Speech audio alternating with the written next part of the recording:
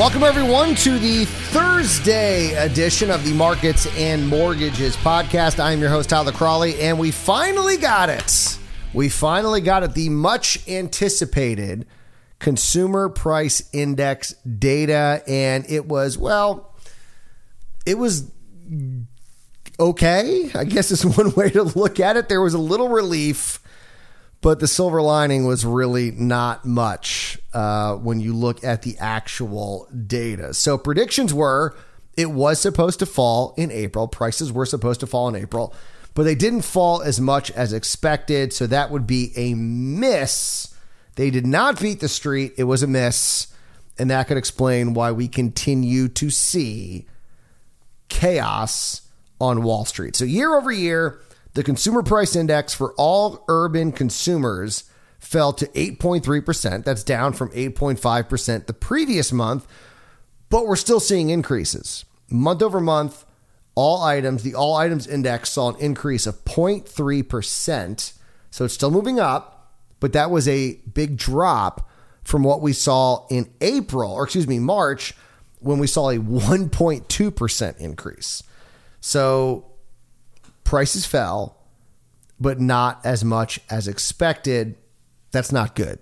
Core CPI also missed expectations, falling to 6.2% from 6.5% in March. However, economists had projected a fall to 6%. So very similar to CPI. I think they were projecting a 8.1%, a drop to 8.1%, missed expectations. So looking at probably the most important item, because we need it in order to live, and that would be food. Prices continue to skyrocket. I mean, it's not good. Unfortunately, prices continue to show no signs of slowing with regards to food. In April, prices were up 9.4% year over year, thanks to another, I think for like 4 months in a row, prices are up 1% month over month. That is higher than what we saw in March, when it was 8.8%. And once again, unfortunately, meat, poultry, fish, and eggs, your proteins, continue to hold the top spot at 14.3% year over year inflation, thanks to a 1.7% month over month increase. Cereal and bakery products were up 10.3% year over year, and dairy, which actually had the worst month over month increase, I think it was like 2.5%, is now up to 9.1% year over year. And then kind of bizarrely, food at home continues to outpace food away from home. So food you're eating at home increasing more than if you went to a restaurant. Food at home now up 10.8% year over year compared to food away from home, which is only up 7.2%. And if there's one silver lining you can find in this report, energy prices. And it's barely there. Barely there. Energy prices were somewhat muted in April. Gas prices actually saw a decline month over month of 1%, but they're still up 43% year over year. So not a lot of relief to consumers. 1% drop month over month, still up 43% year over year. And then electricity prices, they climbed almost 1% at 0.9% month over month, and are now up 11% year over year. Not good. And remember, core CPI removes food and energy. And so what's fascinating is that, okay, energy prices muted, food prices up a lot, but we're still seeing 6.2% year over year. So the little discretionary income that people have, because food and energy prices are up, those prices are up as well. And like I said, if you're looking for a silver lining, maybe you can find it in used cars. Maybe. So used cars and trucks actually saw another decline month over month, falling 0.6%.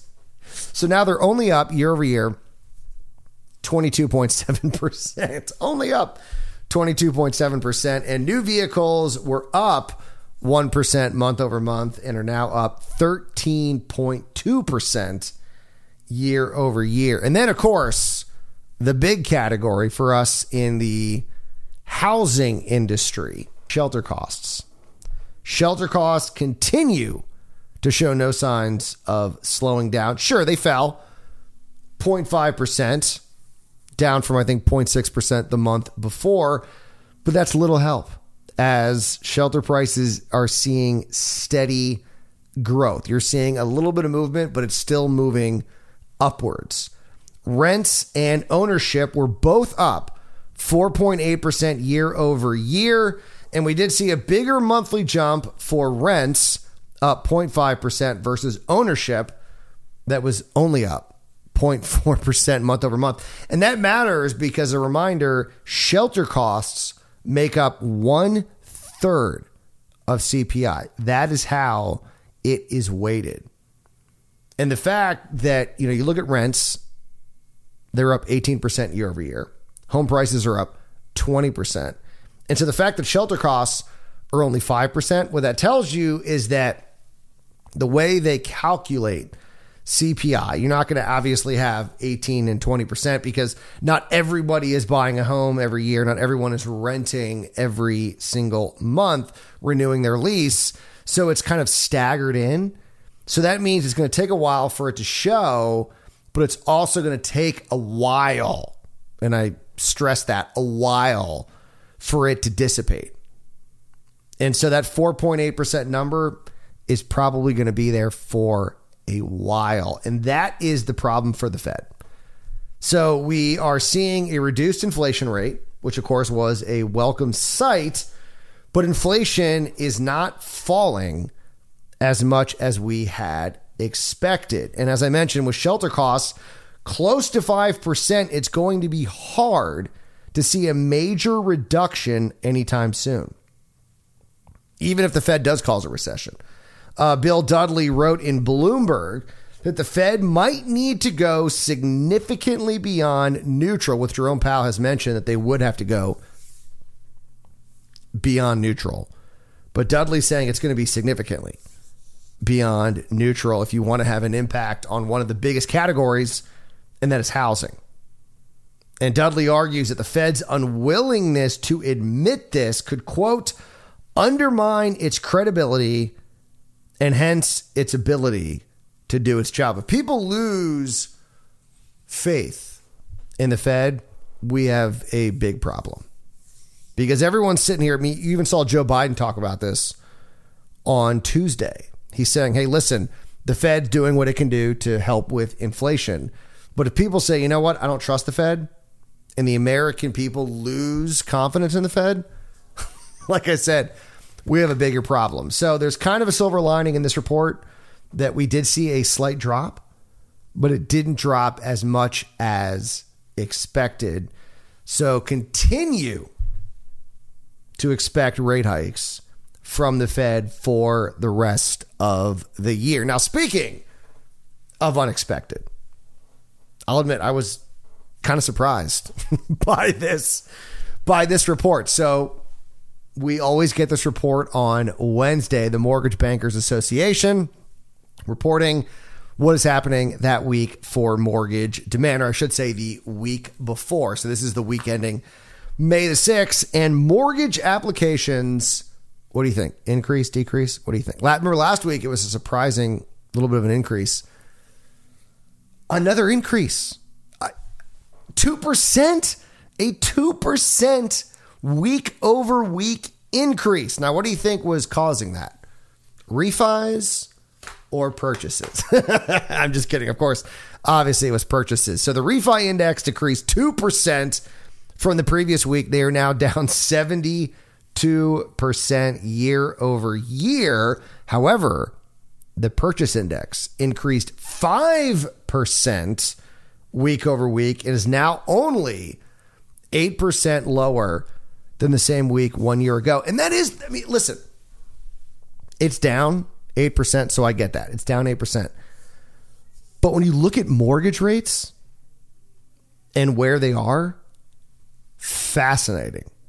that it's only down 8%. So the average contract interest rate for a 30-year fixed rate mortgage is 5.53% from where it was last week when it was 5.36%. That is a 232 basis point increase. 232 basis points. That is a gigantic increase. And yet, we're only seeing an 8% decrease in mortgage demand.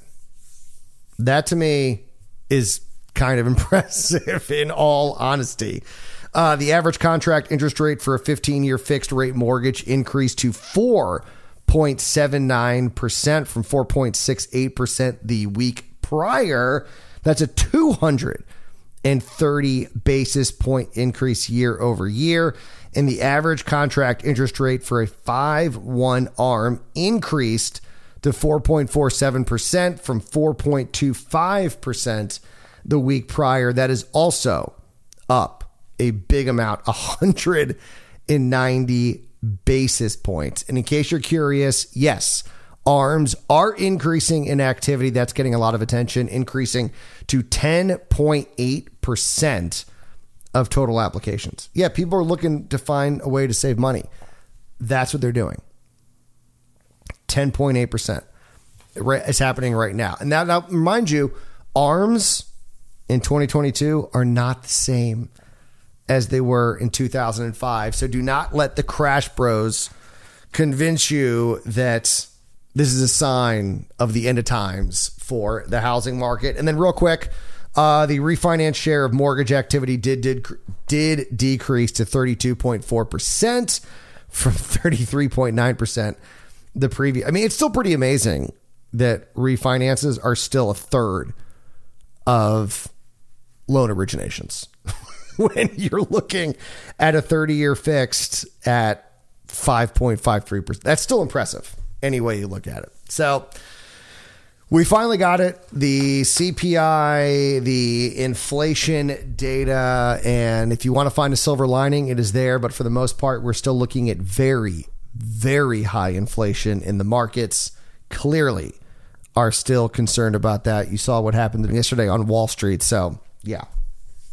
You know where things are. All right, we got to go. You guys enjoy your Thursday. We'll be back here Friday morning for another edition of the Markets and Mortgages podcast. And remember, as always, do not wait to buy real estate. You buy real estate and wait.